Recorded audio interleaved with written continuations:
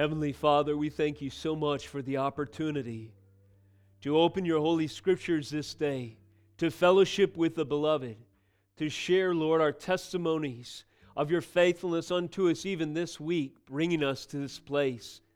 We thank you for the provision that is the table of the Lord this morning, through which we remember and proclaim the mighty work of Calvary for the washing and cleansing of our sins, the once and for all sacrifice by the high priest who offered his blood for total remission of our sins unto his glory.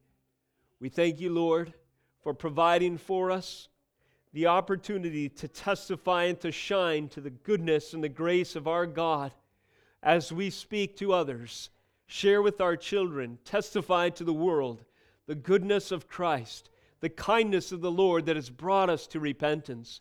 And though our sins were dark as scarlet, and though the wrath that we deserved was eternal conscious torment in hell, God Himself became a man, stepped into history and even our hearts, and provided for us sufficient payment for that penalty, ransomed us, breathed life in the death and corpse of our sin, and called us forth from the grave of our apostasy unto new life in Christ Jesus our Lord. Help us, Lord, to be further equipped for the work of your ministry through us by the reading, by the understanding, and the illumination of your holy word. Holy Spirit, it is only you that can do this, and so we cry out for you to make your truth plain unto us. In Jesus' name we pray. Amen. Praise God.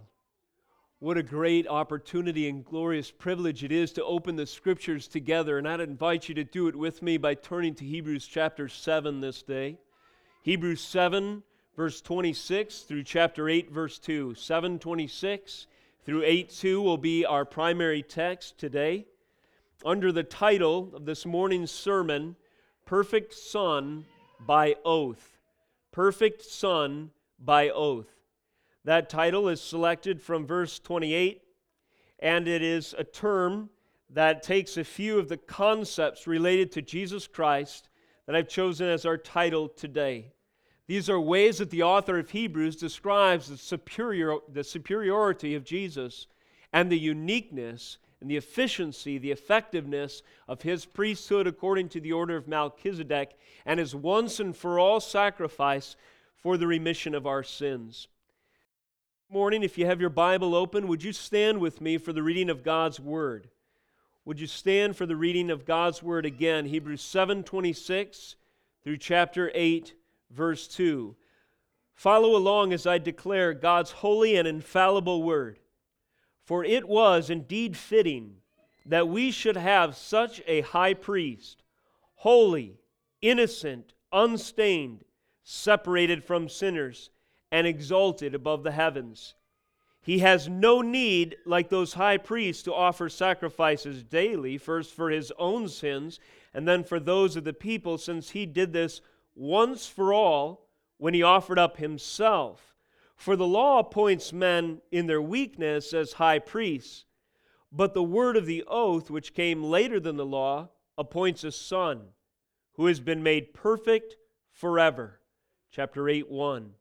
Now the point in what we are saying is this: we have such a high priest, one who is seated at the right hand of the throne of the majesty in heaven, a minister in the holy places, in the true tent that the Lord set up, not man. This is the Word of God. You may be seated. Communion Sundays, we have been going through a series of messages following along the author's train of thought in the great book of Hebrews, which leads us to our text today. The literary genius of the author of Hebrews is succinctly stating, demonstrating his literary genius, the author of Hebrews is succinctly stating his conclusions based on material he has already expounded at length, moving up to this text in the chapters prior and verses that have preceded our moment in the text today. even while he is introducing at the same time concepts that he will develop later on as the letter or sermon unfolds. There is one theory as to the authorship of Hebrews that I find most intriguing. Some postulate, although the author is unknown, that perhaps it could have been a sermon recorded by Luke, a sermon of Paul recorded by Luke. I find that theory most intriguing for this reason. If you look at the original language, as I've done through the help of some sources, lexicons and the like, and if you look at the concepts that are employed, you definitely seem to see the fingerprints of the Apostle Paul on this book. But the language is a little unique and its word structure is a little different in other ways.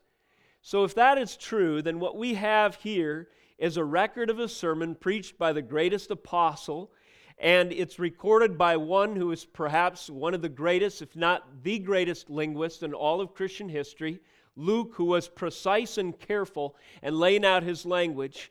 And a team such as this would be adequate to give us the complicated yet powerful, and actually to lay them out in a simple and profound way, aspects of the complete work of Jesus Christ. And this is part of the sophistication that we see in the book of Hebrews.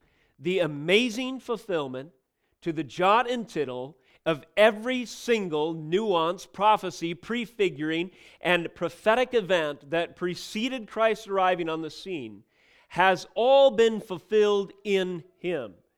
And most of them would be lost on us if we didn't have an intricate familiarity with the Hebrew culture.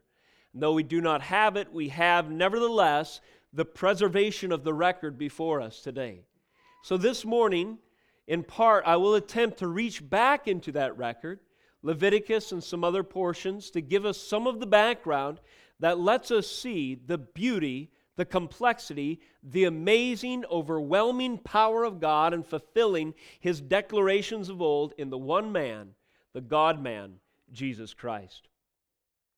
Our author this morning has already laid out for us some differences between the old order, the Levitical or the Aaronic order of the priesthood, and what he has termed the Melchizedekian, or the priesthood by the order of Melchizedek, to describe the work of Christ. As he has been comparing these two respective orders, an order, I'll just remind you, is an office or particular structure, a framework of laws and ideas, almost like a constitution or a governing body or document. The order of the Old Testament Levitical priesthood has been contrasted and compared by our author to the order of Jesus Christ and His priesthood, which is related to the order of Melchizedek. Our author draws contrast between these two orders in summary in verse 28. I'll return your attention to our text this morning. Let's read again Hebrews 7:28. The author records, "For the law appoints men in their weaknesses, or in their weakness, as high priests. But the word of the oath, which came later than the law, appoints a son who has been made perfect forever." Just in those phrases, we have the following. We have the law of the Old Covenant, which is in contradistinction, or it's contrasted to, the word of the oath. The law was a declaration of the old order according to Aaron and the Levites. The word of the oath, which we have identified as primarily Psalm 110, the Lord said to my Lord, "Sit at my right hand until I make your enemies your footstool." There's a record later in that psalm of the oath that He has declared the future Messiah as the priest forever according to the order of Melchizedek. So that's one contrast in verse 28. The second one is appointed men versus an appointed son. Under the old order, verse 28 says, "For the law appoints men in their weakness as high priests." But in the new order, according to Melchizedek, which came later than the law, we see at the end of the verse, He appoints a son who has been made perfect forever. So law versus word of the oath, appointed men versus appointed son, and then the third contrast is weakness, which characterized those who served in the old office. And then the contrast is eternal perfection. Again, the law appoints men. What kind of men? Men in their weakness as priests. That was the old order. But the word of the oath, which came after, or later than the law, appoints a son. And how is he different? He has been made perfect forever. So again, law versus word of the oath, appointed man versus appointed son, weakness versus eternal perfection. Thus, by deduction, we understand Christ, the high priest, the ultimate high priest, in these terms as the perfect Son by oath. Jesus Christ is the perfect Son by oath. That is a description of his high priesthood according to Hebrews chapter 7. Verses 26 through 28 are framed by related and important adjectives. Another note to draw to your attention: the first adjective is fitting, and the second one is perfect. Notice again verse 26, for it was indeed fitting that we should have such a high priest. And then it goes on to describe his attributes and aspects of his character and person. He's holy, innocent, unstained, separated from sinners, and exalted above the heavens, and so on. And then again, at the end of verse 28, it says that under the new order, there's an appointed son who has been made perfect forever. The term fitting, prepo, in the Greek, alternately, it could be translated, he became. Older translations might read as follows, for he became a high priest, holy, innocent, and unstained. But if you look more closely at the connotations of the word, fitting is an even more precise way of describing what the author intends to convey. For it was indeed fitting that we should have such a high priest. The implication here is that there is an exact situation or demand for a particular person to fill. And it had to be a perfect fit, otherwise the objectives would not be met. The idea is there is an arrival or a point of significance. There is and this is evident and conspicuous.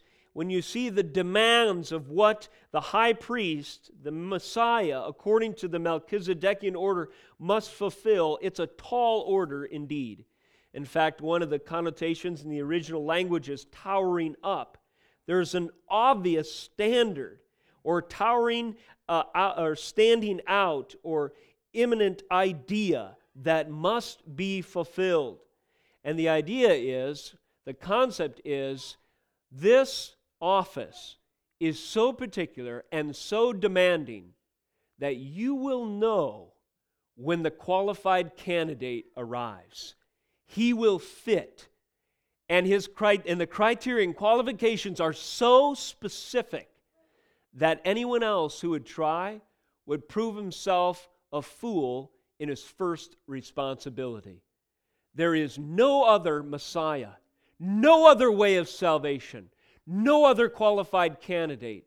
The priesthood of old is obsolete and gloriously abrogated or fulfilled in Jesus Christ, who satisfied all the conditions of old in ways that the old covenant could never do. Why? Because they were mere men plagued with weaknesses, which means infirmities, propensity to sin. But in the new order, the fitting of Jesus Christ to the demands of the law to satisfy the conditions of salvation is absolutely perfect. Like gears of a well-oiled machine, perfectly meshed. The second word I want to draw to your attention, or adjective, is perfect. Perfect is related, as I said before, and we've covered this one already in prior texts. The original, or the Greek word in the original language has as its root teleosis or teleos, teleoo, and this term is a variant of that Greek concept that means by design. There's circumstances that are reaching their consummate end stage. There's a working through of an entire process, a final phase, a conclusion, accomplishment, fulfillment, completion, and consecration are all in view here. To take the two together and to apply them to Christ would be to say that, as follows: the author is declaring that these conditions of Christ's priesthood show that he is raised to the state befitting of him. If you read this phrase, On face value, it might at first be confusing. Again, in verse 28, it says, "The oath which came later than the law appoints a son who has been made perfect forever." In family devotions this week, I was asking my children if they know what the Bible means to convey when it uses the term perfect. And we talked about the differences between the common use of perfect versus imperfect in our language and biblical terminology. In the Bible, when you hear this phrase, "He appoints a son who has been made perfect forever," it does not mean to imply that there were prior imperfections in Christ. When we set out to perfect something, we imagine that it needs to be tweaked. It doesn't fit, it doesn't work, there's errors, missing parts, or there's brokenness to it, and it must be made whole. Christ was never imperfect. It would be the height of blasphemy to claim such a thing. So what is intended in this phrase, "He was made perfect"? The idea is He completed and fulfilled that which was prophesied of old. In the Old Covenant, by faith, men were justified in what was to come, yet Christ Himself had not been incarnate. As yet, there was an imperfection there then, that is, incompletion or something yet on the horizon. But what does the Bible say? In the fullness of time, in the fitting occasion, historically, perfectly meshed, God's pre-ordered plan with His appointed Messiah came together, and in the womb of the Virgin Mary, the incarnate Son of God was conceived. And at that moment, He fulfilled one of those impossible by mere man's ability prerequisites for the gospel of Jesus Christ. This is how these concepts are used in this section. This concept of perfection is thematic in Hebrews. There are at least 9 mentions, perhaps more if you look at variations, out of the 23 total biblical mentions of the word. And they all appear, these 9 all appear in the book of Hebrews in related texts. Here's one that's important and that we've already covered in Hebrews chapter 2, verse 10. And notice the idea of fitting and perfection come together in one of the author's prior statements. He says, "For it was fitting that He," again speaking of Christ, "for whom and by whom all things exist, in bringing many sons to glory." The object is God the Father. So we're speaking in triune context here. "It was fitting that He, God the Father, for whom and by whom all things exist, in bringing many sons to glory, should make the founder of their salvation perfect through suffering." So again, in the triune context, He, God the Father, did what was fitting, what was demanded by His own decree, what was prophesied of His prophets in the Old Covenant. What was fitting, He brought to fruition as the founder of our salvation by making Christ, our founder of our salvation, perfect through suffering. Christ must suffer. Christ had to suffer in order for the wrath of God to be satisfied so we could be set free from the hell that our sin deserved. And this was the perfection that took place in the fitting way on Calvary. And so we see these concepts coming together. In chapter 5, verse 9, again, the idea of perfection is in view. Back to verse 8, "Although He was a son," speaking of Christ, "He learned obedience through what He suffered." Again, this idea of coming to fruition is in view. Verse 9, "And being made perfect, He became the source of eternal salvation to all who obey Him, being designated by God high priest after the order of Melchizedek." In the chapter that is our focus today, but in some verses prior we see in 11 and 19 the following. "Now if perfection had been attainable through the Levitical priesthood, for under it the people received the law, what further need would there have been for another priest to arise after the order of Melchizedek, rather than one named after the order of Aaron?" And you see God's perfect plan demanded the Christ would come. Then verse 19, "For the law made nothing perfect." It was incomplete in that sense. "But on the other hand, a better hope is introduced, through which we draw near to God.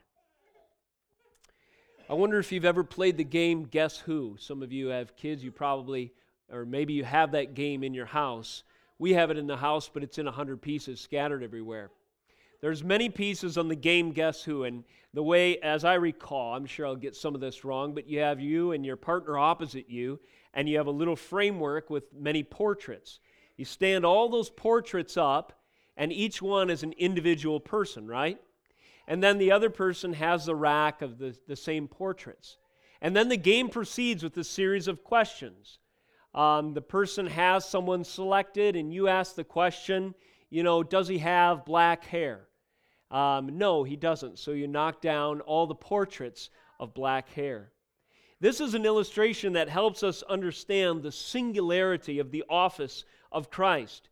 Imagine, if you would, a game of Guess Who and the following questions. You have all these portraits, first of all, of prophets of old or messianic figments of the imagination. What would he be like? Where would he come from? Who could fill that role? These questions were asked of even John the Baptist. Are you the Messiah, or should we look for another? Almost like that Guess Who game.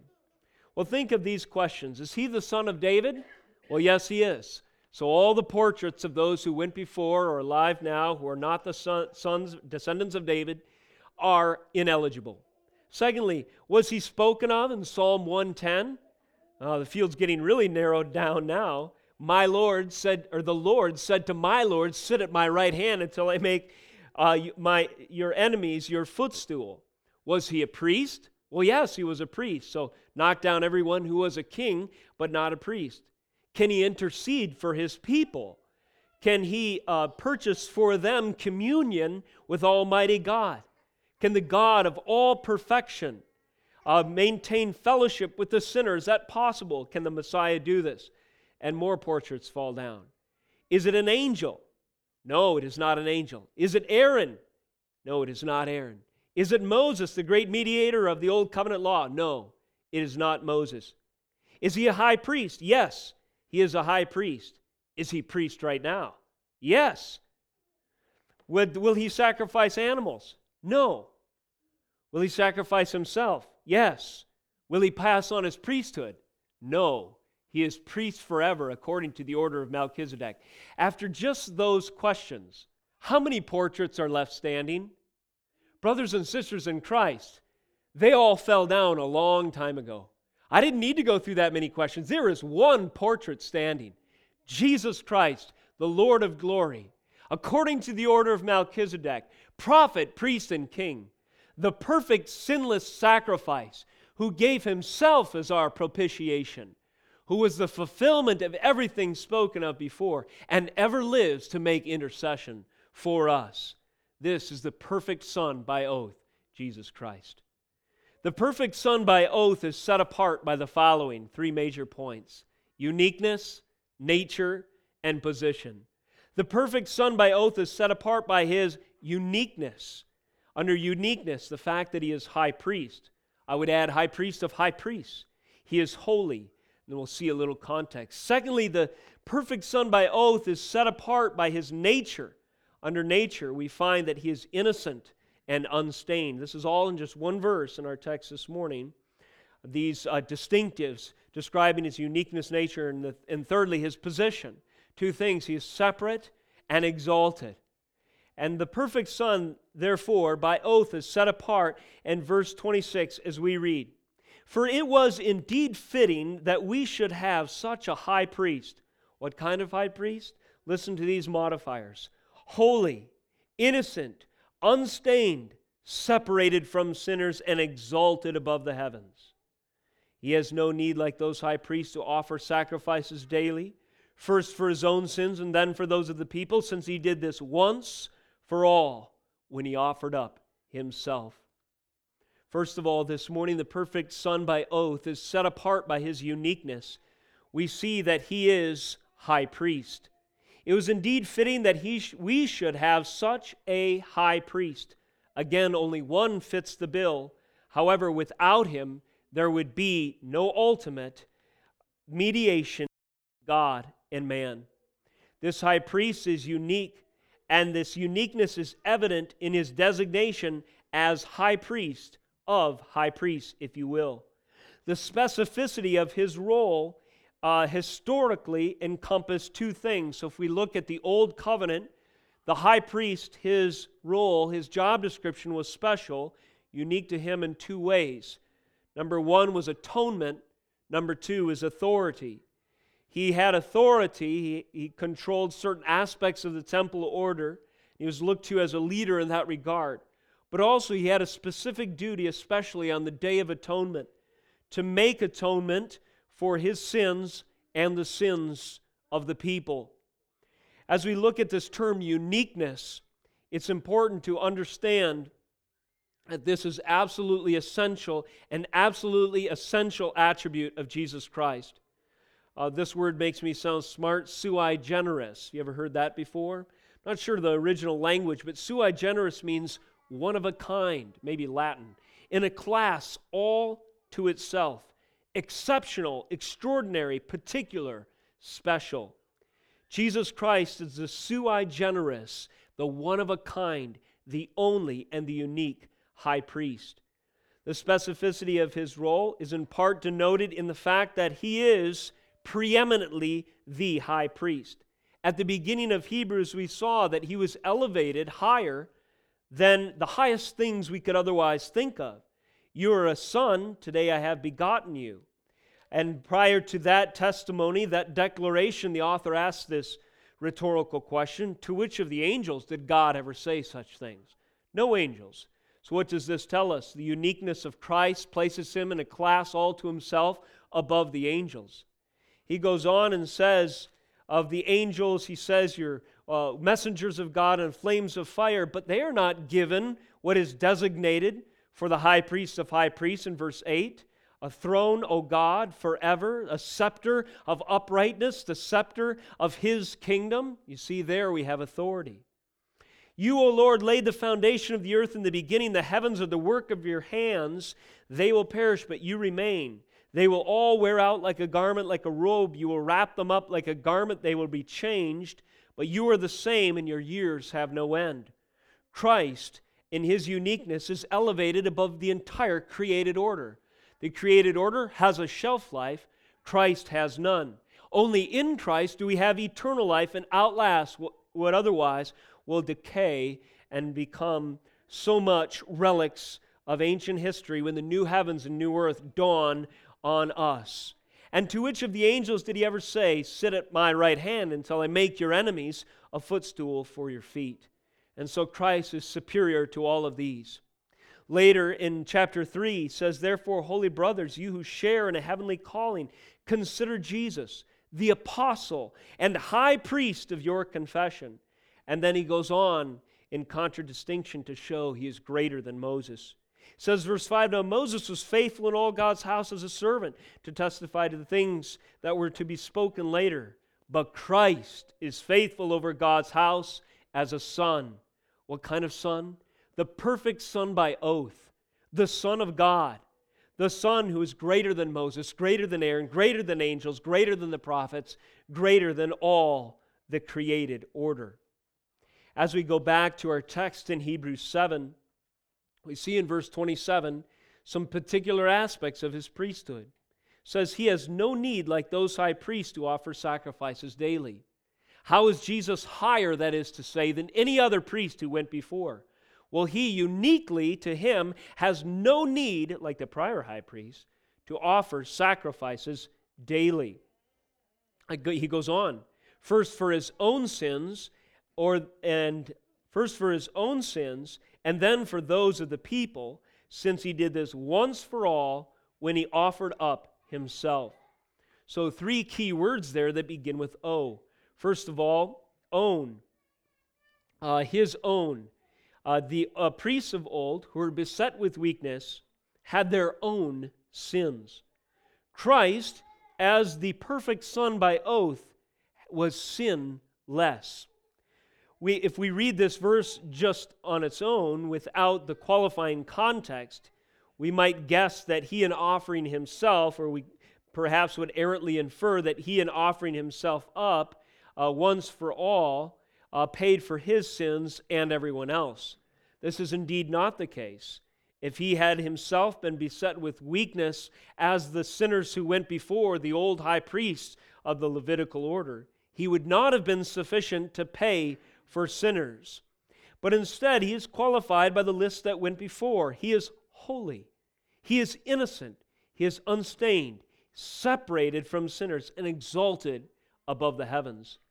So it's exactly because he owns no sin that when he offers himself, his sacrifice is without blemish. It is spotless. The second word, beginning with O, describing the high priest, is once for all. Because of the power and efficacy of this mighty work, it is done once, and that is all. Once, in the finality of Christ's declaration on the cross, it is finished, signs and seals in his own blood, the document of the covenant of old, now ratified in the one who fulfilled it, that all who receive and cry out and confess salvation in Christ are saved. This is a once-for-all event when he offered up himself, and that leads us to the third O, offering.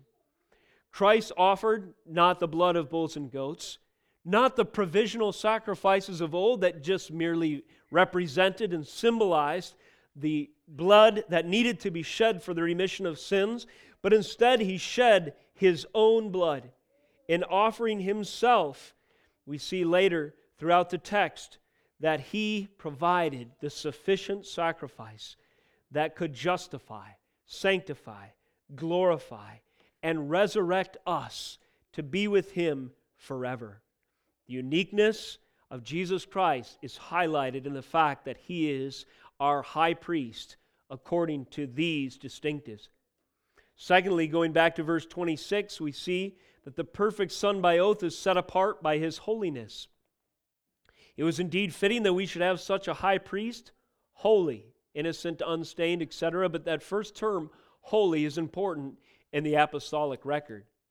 As Christ himself and his work of salvation was being announced through the lips of the initial wave of apostles, they employed these terms right out of the gate.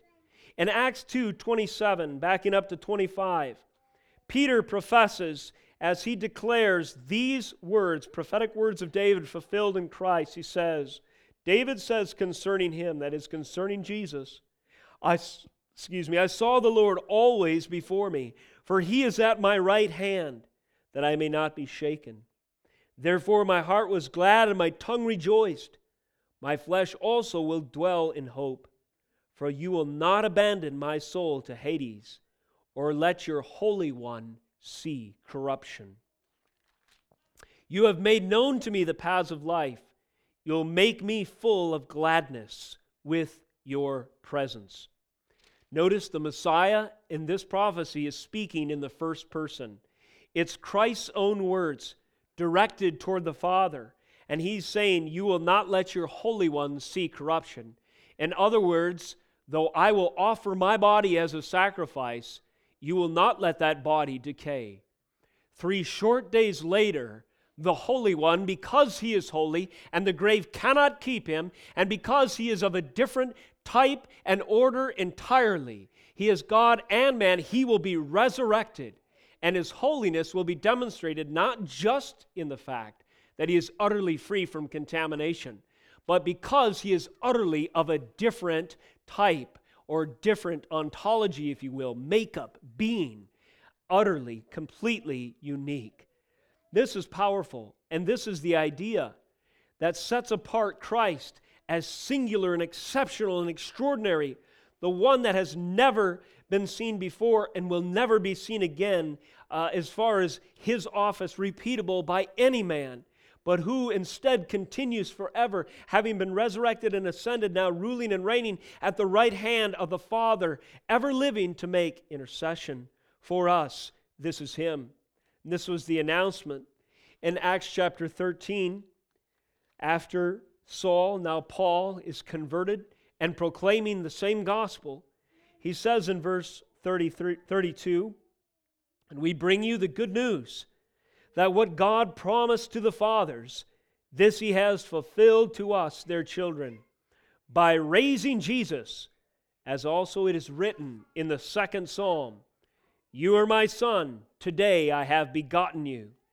And as for the fact that He raised Him from the dead, no more to return to corruption, He has spoken in this way, I will give you the holy and sure blessings of David.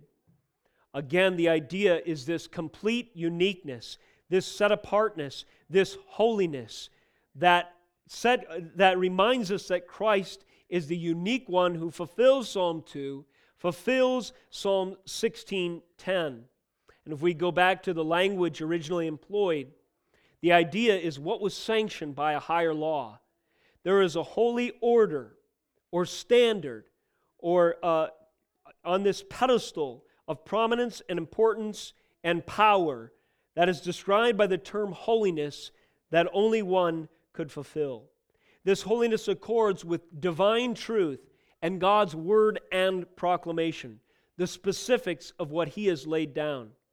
And hence, this a level of holiness as it is achieved by the one who could possibly do so, and again, there's only one, it deserves this office and this place of significance and prominence deserves the utmost of reverence and respect. It is the sacred, the godly, the beloved, the pious, the law-fulfilling, the standing alone in formal consecration idea that is reserved for the one with the qualifications.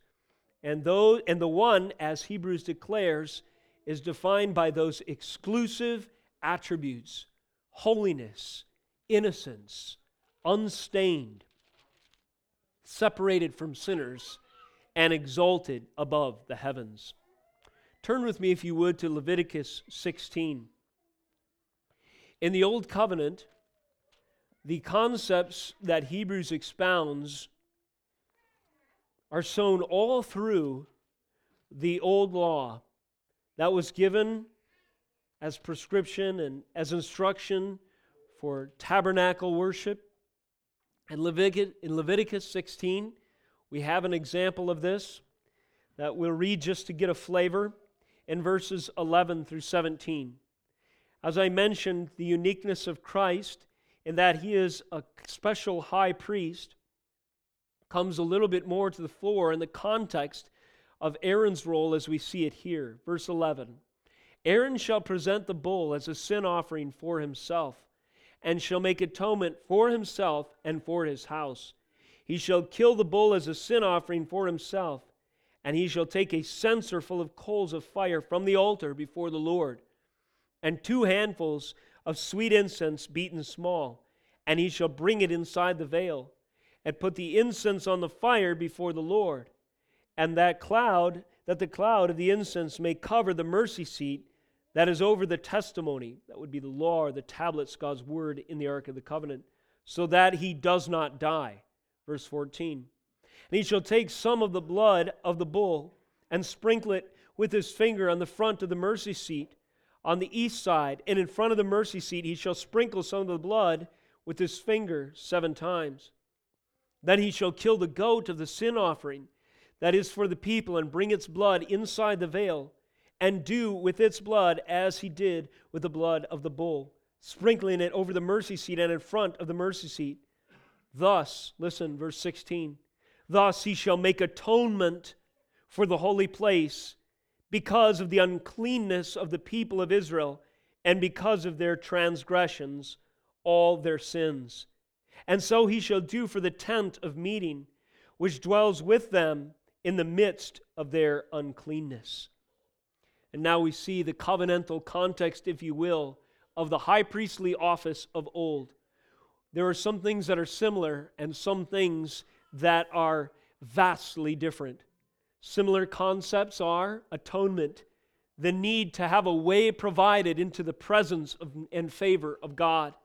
Similar concepts are one representing many. Aaron fulfilled this role. Another similar concept is a sacrifice, a substitute to pay for the sins and uncleanness of those who would approach. But a gloriously unique aspect of Jesus was the fact that he did not have to sacrifice for his sins, and neither did he take a mere animal, but instead shed his own blood.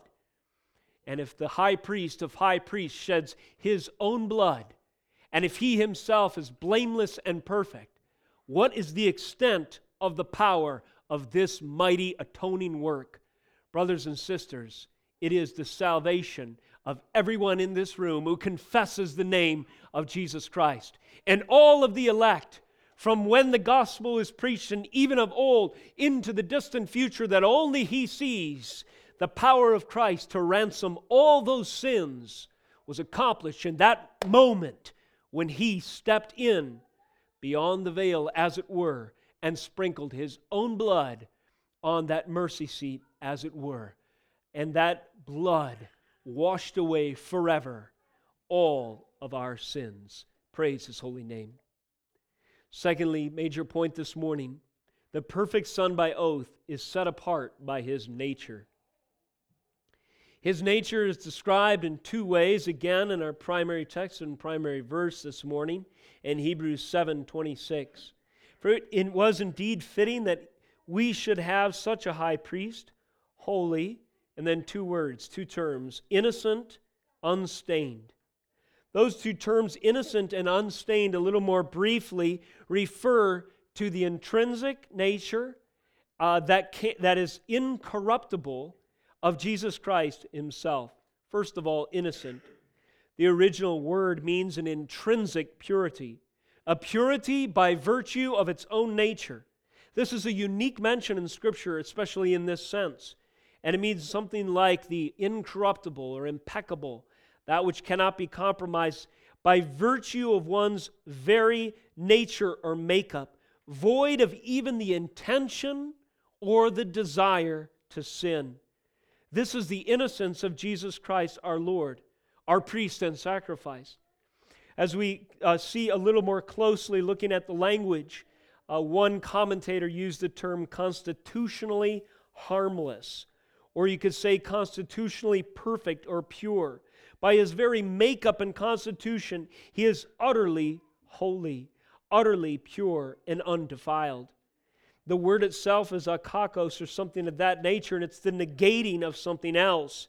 It means anti a rotten disposition that seeks to and desires and is bent to inflict harm.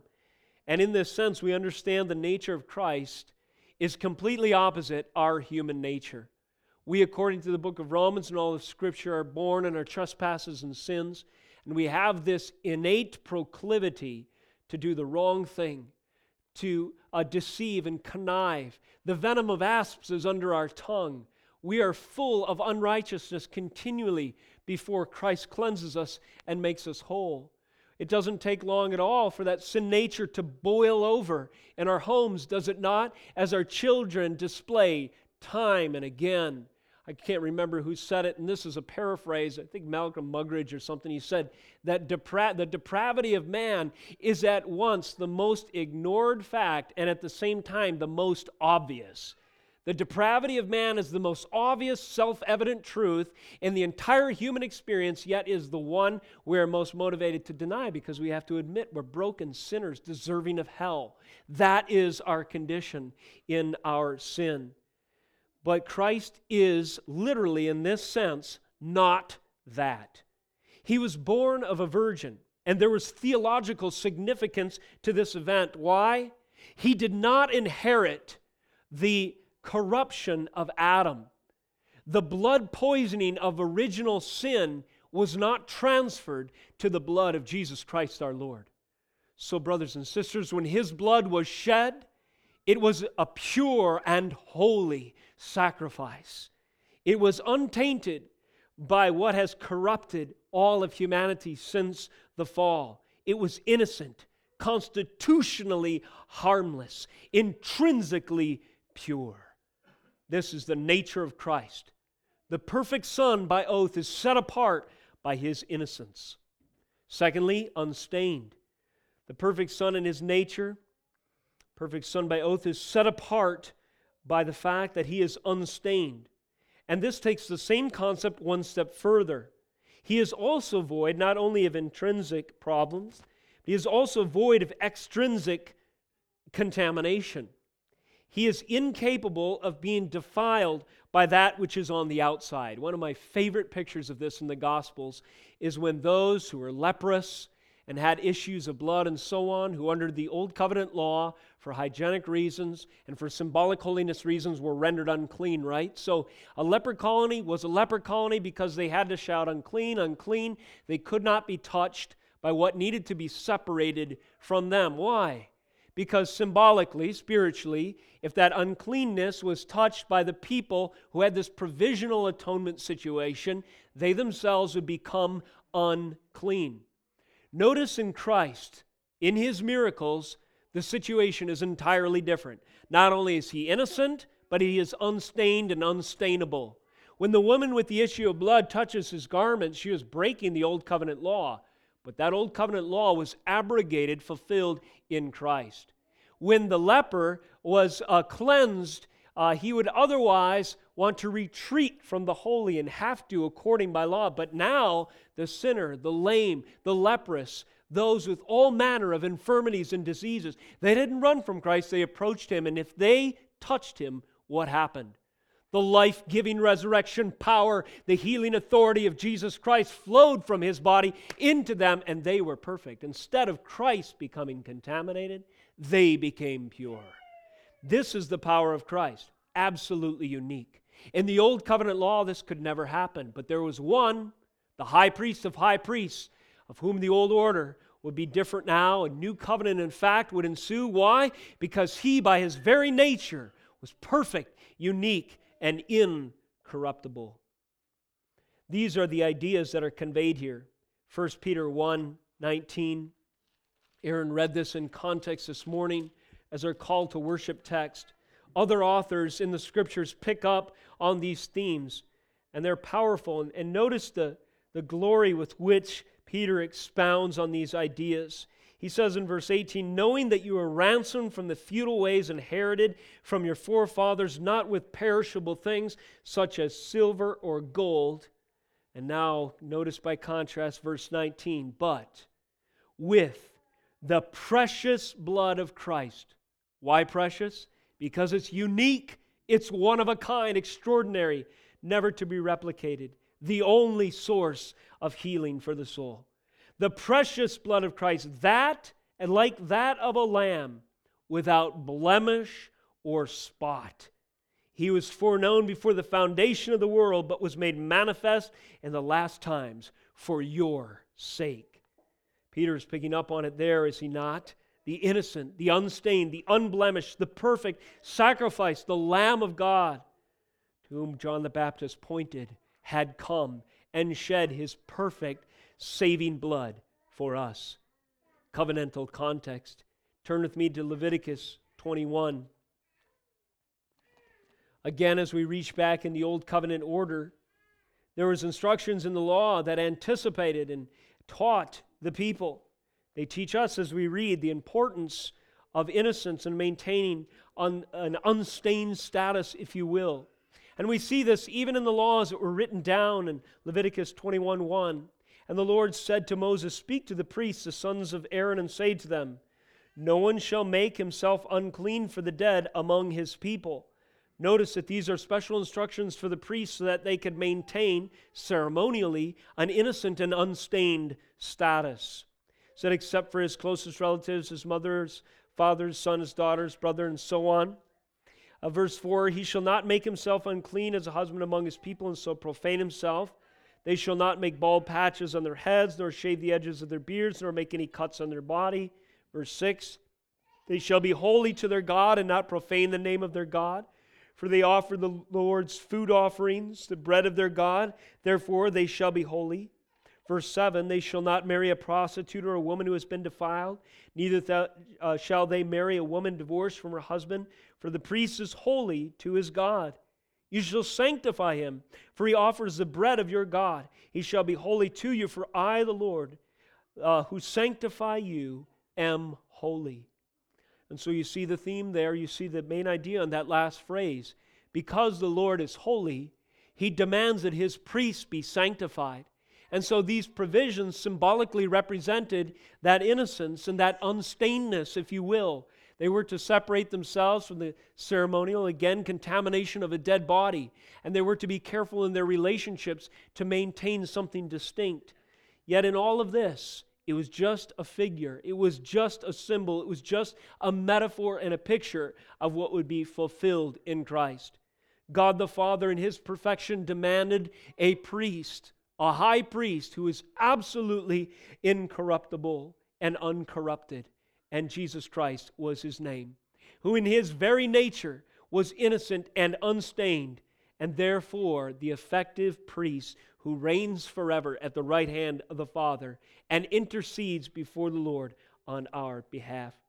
Finally, this morning, the perfect Son by oath is set apart by His position. There's two terms again in Hebrews 7 that refer to their figures of speech referring to location. And in these two, the one is separated from sinners and the other is exalted in the heavens. And these are what make the priesthood of Christ perfect, fitting, and utterly different than anything that had preceded Him. Again, verse 26, "For it was indeed fitting that we should have such a high priest, holy, innocent, unstained," and then these two designations by phrase, "separated from sinners and exalted above the heavens." These two phrases refer to a different position that Christ assumes.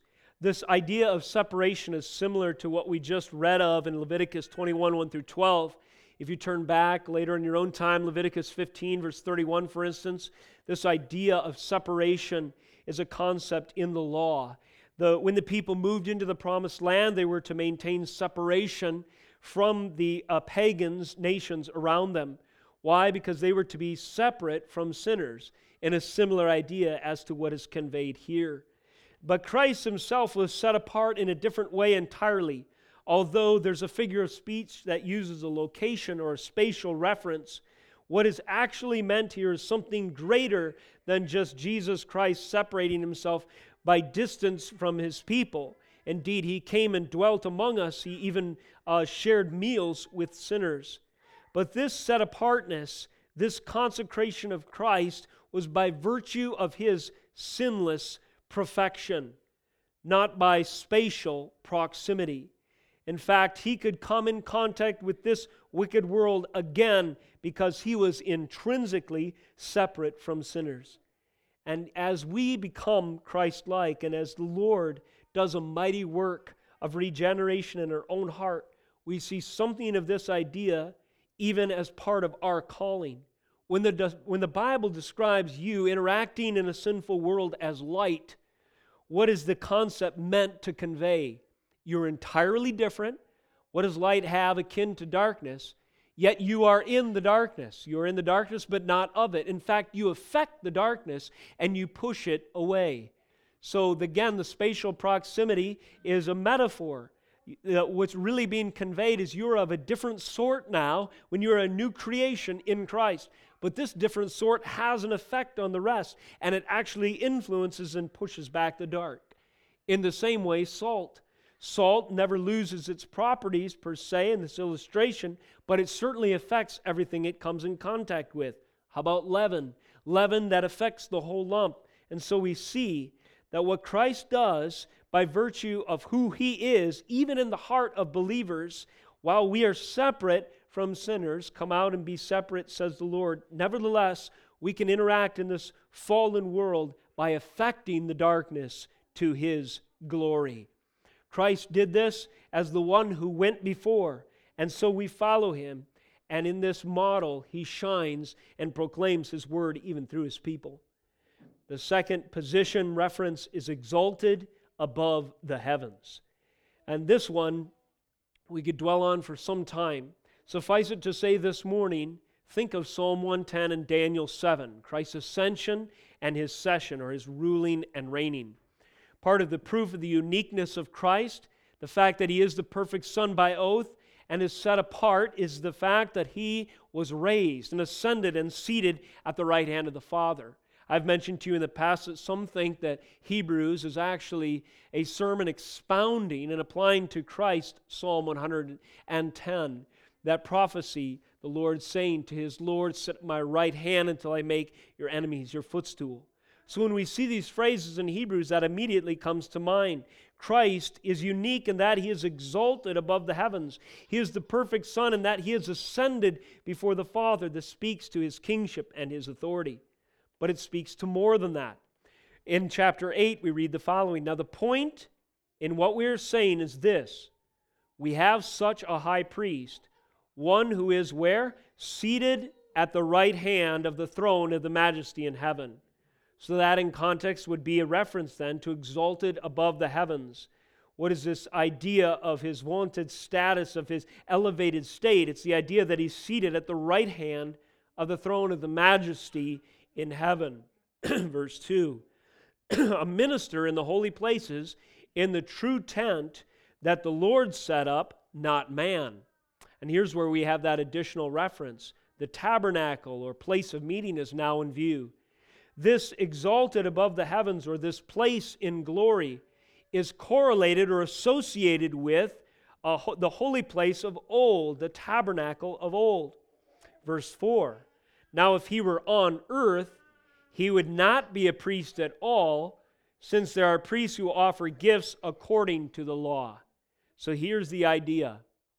Christ was resurrected, and in so doing proved that he was a glorious, unique, perfect Son who could satisfy our sins and showed his power in resurrection. But it wasn't complete yet. It was fitting not only that he be raised from the dead, but it was also fitting that he would ascend. Not only that he would ascend, but that he would be seated. Not only that he would be seated, but he would ever live to make intercession for us. Again, verse 25 of 7. Consequently, he is able to save to the uttermost those who draw near to God through him, since he always lives to make intercession for them.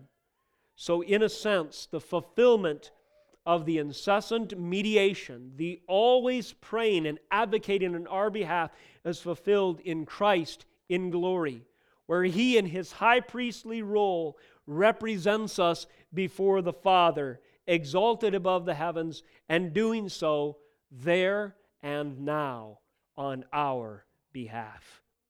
The covenantal context we won't go to specifically, but if you wanted to, you could go back to Leviticus 20, 24 through 26, where we read of this necessary separation. You could go back to Exodus 40, 34 through 35, where you see the glory of the Lord filling the tabernacle, even as Christ and his glory fills the new Jerusalem, as he shines with the power that he represents and there intercedes as our high priest. That is the covenantal context. And now let us close this morning. Again, in summary, the perfect Son by oath is set apart by his uniqueness, by his nature, and by his position. We mentioned that as high priest, one way he is unique is that he offered himself as the gift and offering before the Lord on the altar. Communion this morning represents that very act. The elements of bread and wine represent the body and blood of Christ sacrificed for us. Just touching on several references as we continue to read, I mentioned to you that there are things, the tone is set for further expounding later. And this idea of Christ shedding his own blood as the offering for our sin is picked up in many places throughout Hebrews.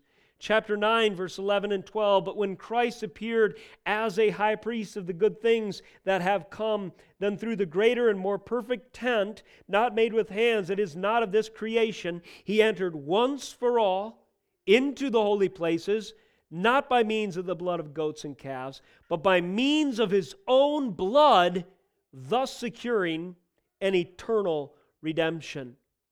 9:26. For then he would have had to suffer repeatedly since the foundation of the world. But as it is, he has appeared once for all at the end of the ages to put away sin by the sacrifice of himself. Chapter 10, verse 10. Behold, or verse 9, then he added, behold, I come to do your will. He abolishes the first order to establish the second. And by that will we have been sanctified through the offering of the body of Jesus Christ once for all. And the last one this morning, same chapter, verse 19. Therefore, brothers, since we have confidence to enter the holy places by the blood of Jesus, by the new and living way that He opened for us through the curtain, that is, through His flesh, and since we have a great high priest over the house of God, let us draw near with a true heart in full assurance of faith, with our hearts sprinkled clean from an evil conscience and our bodies washed with pure water. Let us transition in prayer. O Heavenly Father, we thank You for Jesus Christ, our Lord, our high priest, and our sacrifice. We thank You for delivering to us this meal this day, which commemorates and proclaims the gift and offering of Christ's own blood placed on the altar on our behalf as our high priest, so that the perfect Son by oath, who is set apart and one of a kind in the offering of Himself, has become the ultimate mediator. He is both, Jesus, You are our high priest and sacrifice. We thank You for this. We thank You for the great privilege of being born at this time on the theater of history, because we read in the Scriptures and observe through the ages as You make Your word and glory known that Christ has come. And so now we are the great beneficiaries and stewards of this message. I pray that it would be real to our hearts as we partake in these elements today, and so real, in fact, that it would shine to others beyond this place. In the name, the holy name of Jesus Christ, we pray. Amen.